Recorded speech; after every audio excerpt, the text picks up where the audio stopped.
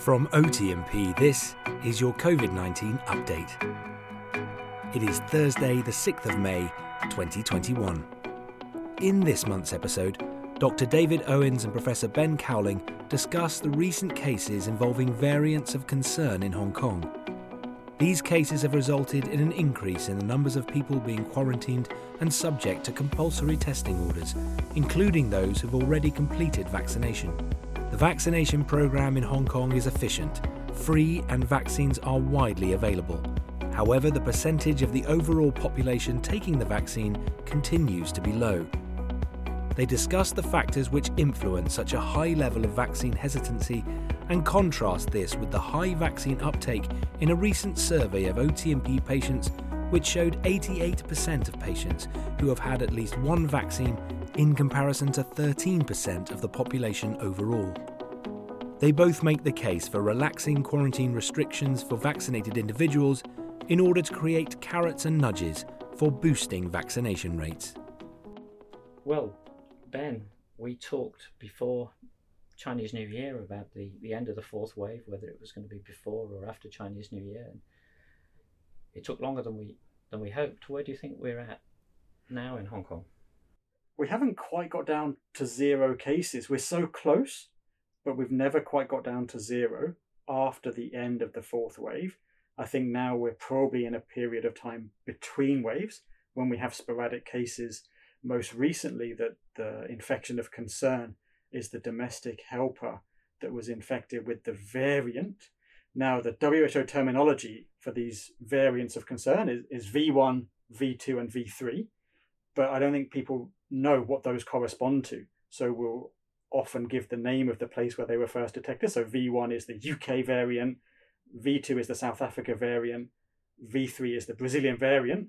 So the domestic helper in Hong Kong had the V2 variant. And that's a concern because presumably there's at least one or more cases that we don't know about linking her back to the traveller that had come in from Dubai. And maybe there are other cases we don't know about with this particular variant.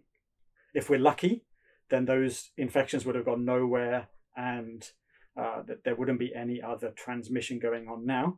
If we're unlucky, though, maybe there have been some other transmission events. Maybe there are other cases in the community that we haven't quite picked up.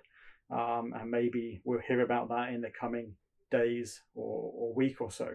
It's unlikely that there'll be a lot of silent transmission in the community because the way COVID spreads is in fits and starts.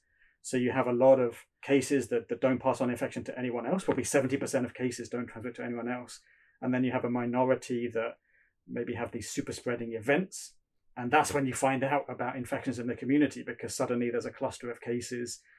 Maybe they've already passed on infection to their social contacts and their friends and relatives. And so it's then suddenly a lot of work to track down all those cases and try and get to every single transmission chain to cut off the outbreak before it gets too large. And of course, we're worried about these variants of concern because they are both somewhat more infectious and possibly more important from a disease perspective. And also the fact that the vaccines may not be quite so effective, although it seems as if they are effective to some degree against the variants. Less so against the South African one, possibly. So there's two aspects of vaccine effectiveness that we need to think about. One is the effectiveness against severe disease. So a person landing up in the intensive care unit or getting very, very sick from COVID.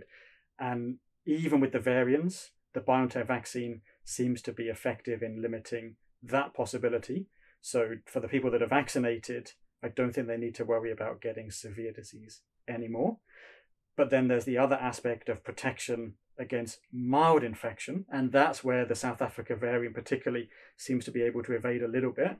So whereas BioNTech might be 95% effective against mild infection with the ordinary virus, with the variant that comes down maybe to 80%, something like that. It's not low, but it's definitely a little bit lower than it was otherwise. And that's a problem for herd immunity.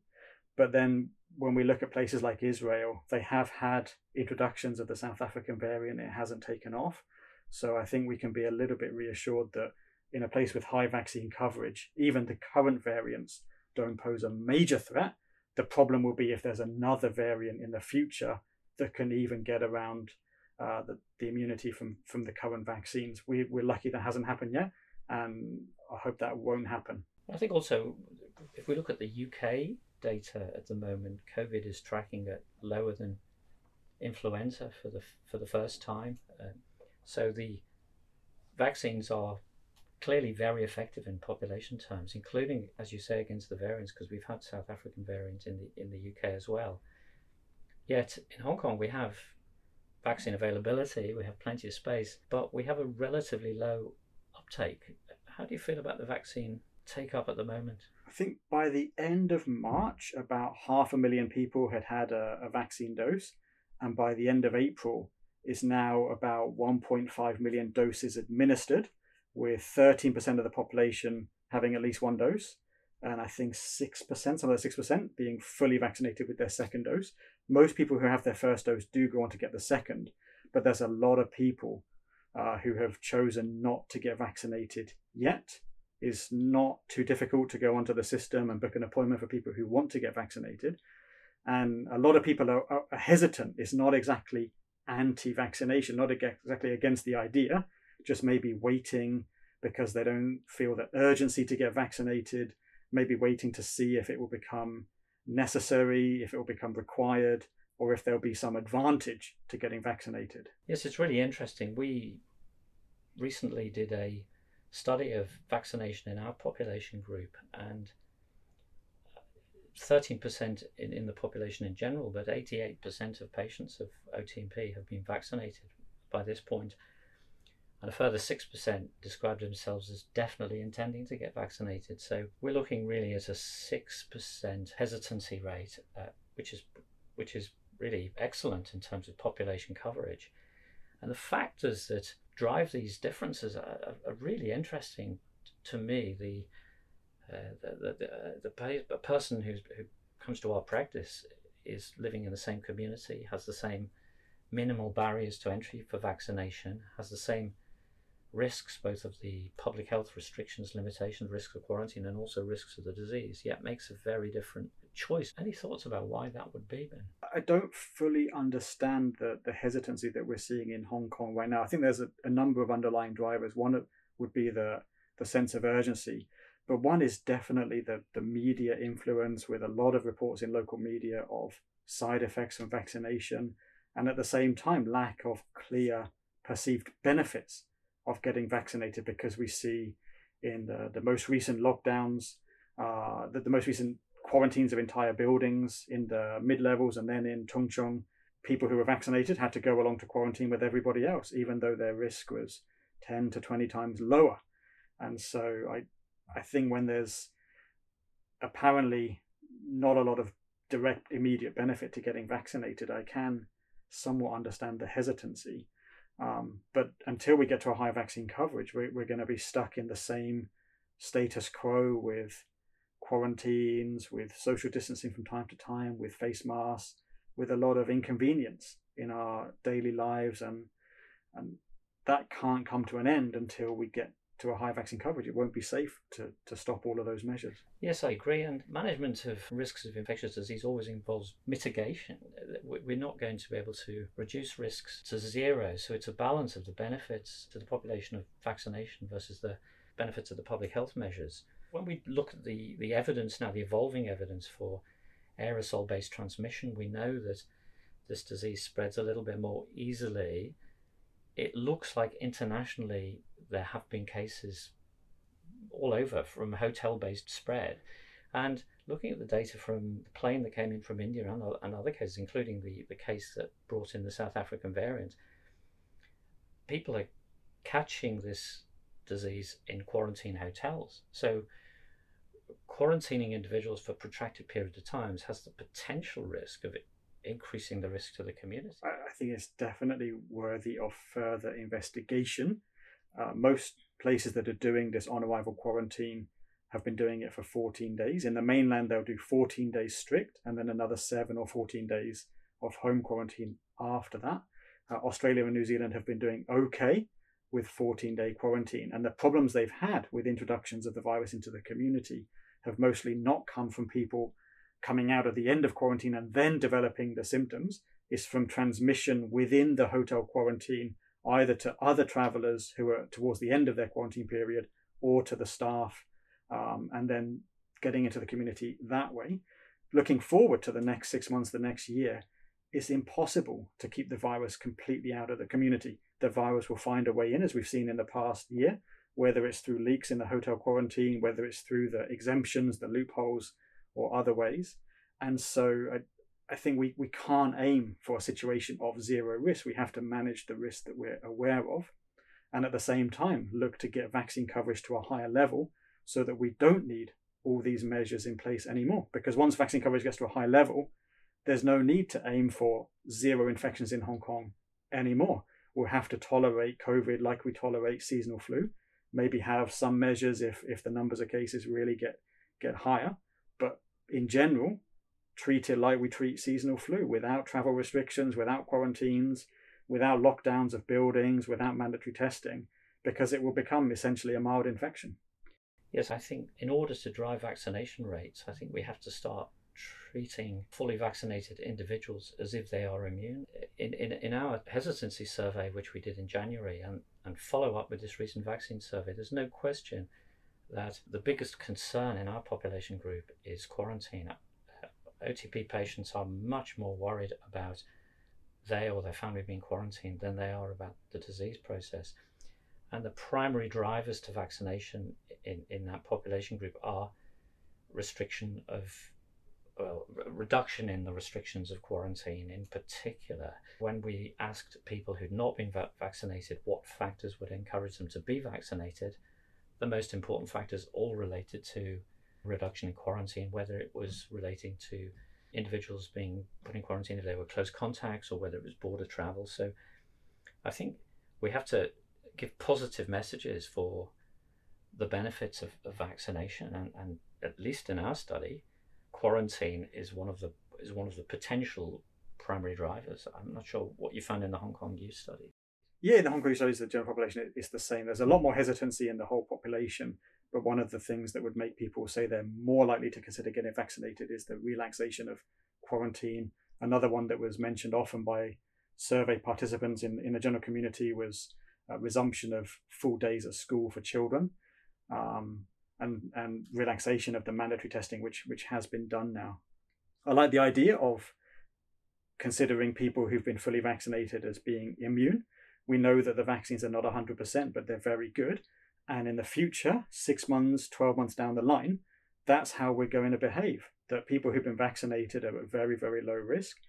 People who choose not to be vaccinated will have a higher risk, but that's their personal choice not to get vaccinated.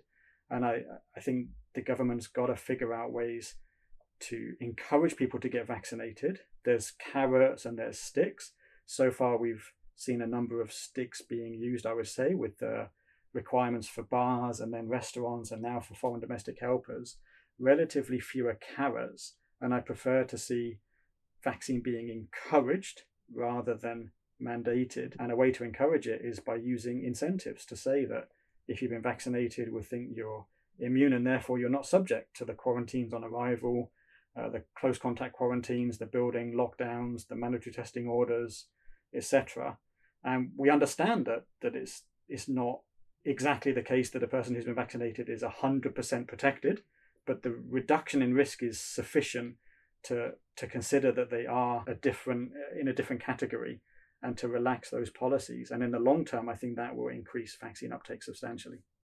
I think it also, especially in the context of mask usage, that study from Hong Kong U recently was 70% of cases were occurring in mask-off situations, and those that occurred in mask-on situations had lower viral load and were less significant in that context. So if you're vaccinated and you've got a mask on, you must be posing absolutely minimal risk. As a doctor, we had a situation recently where patients from a practice in Hong Kong have been quarantined, even though they are fully vaccinated. Staff have been quarantined.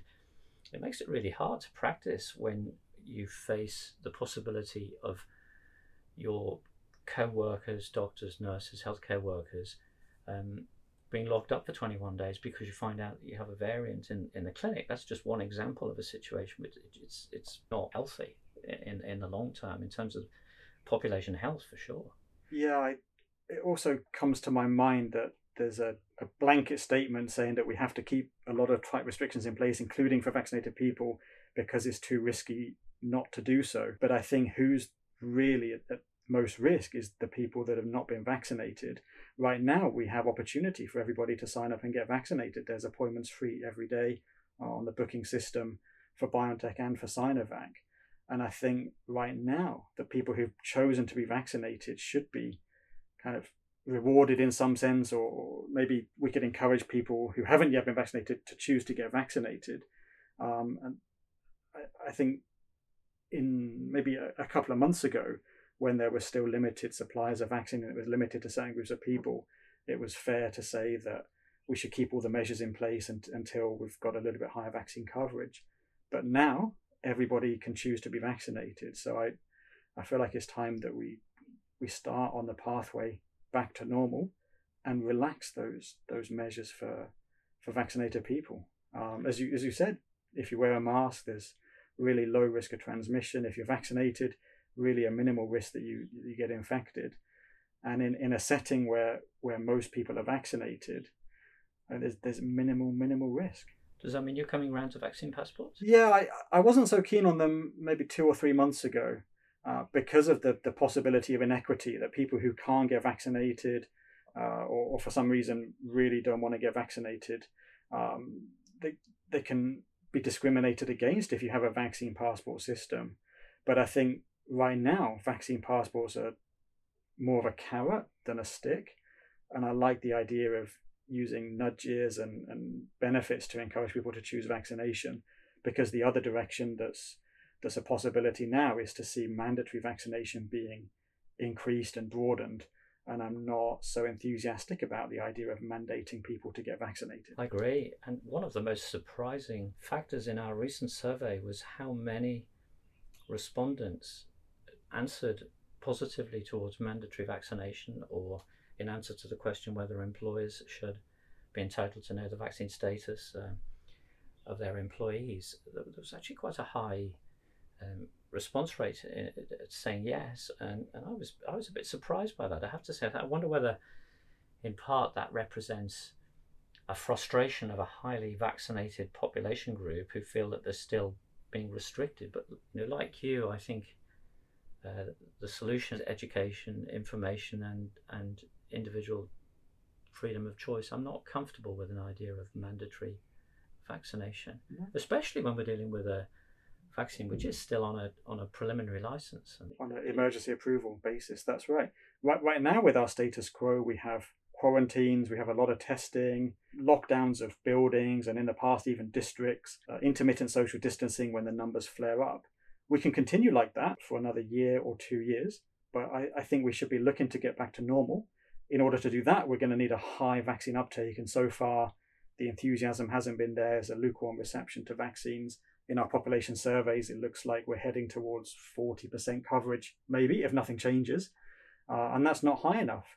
So either carrots or sticks are needed. I'm in favour of carrots, which is why I've been advocating for relaxing the measures on vaccinated people, relaxing the quarantine requirements and so on. But the other possibility is for the government to think about mandating vaccine in more and more groups of people. So we've seen essentially mandating in workers in bars, essentially now mandating in domestic helpers, because of those who want a new contract or a contract renewal will need to get vaccinated. And I can envisage that being expanded to other higher risk groups that are at higher risk certainly than domestic helpers.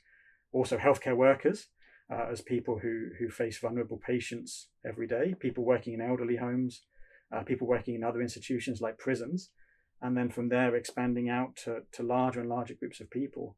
And I'm not so enthusiastic about the idea of mandatory vaccination. I think incentives are a much better way to go. Well, I totally agree, Ben. We're both for nudges and we're both for carrots. And as you know, leaving on an optimistic note, we have 88% uptake in our population, with a further 6% who've indicated they're definitely going to be vaccinated. 96% of those were with BioNTech, which is a highly effective vaccination. So if we can nudge somewhere close to those levels in a wider population, we certainly could achieve herd immunity. So one of the challenges is going to try to navigate the different nudges which will be effective, considering the different social, cultural, psychological factors in decision making in the population, and hopefully over time, with education and information, we'll get closer to herd immunity. I think so. And what we're also going to see in the next few weeks and maybe the next couple of months is not only Israel, but the UK, other parts of Europe, maybe parts of the United States, returning almost back to normal because COVID doesn't pose a threat anymore. That's not to say there won't be any more infections or even any more deaths, but it won't be the same level of risk as it has been in the past. And that may demonstrate the value of vaccination for individual protection and also for community protection, and stimulate an increase in enthusiasm for getting vaccinated. I really hope so. Okay, well, let's catch up in another month and hopefully we'll be looking at much higher numbers. Great, yeah, happy to talk. Understanding and managing vaccine hesitancy will be a key factor in returning our city to normal. The survey of vaccine uptake discussed in this podcast, including a detailed analysis of factors involved in vaccine decisions within our population, is available on our website at www.otmp.com. As always, we advise that you critically analyse all information surrounding the pandemic, including ours, and ask if it is rational and logical. And lastly, if you enjoyed this interview, please don't forget to comment, share and like wherever you get your podcasts. Thank you.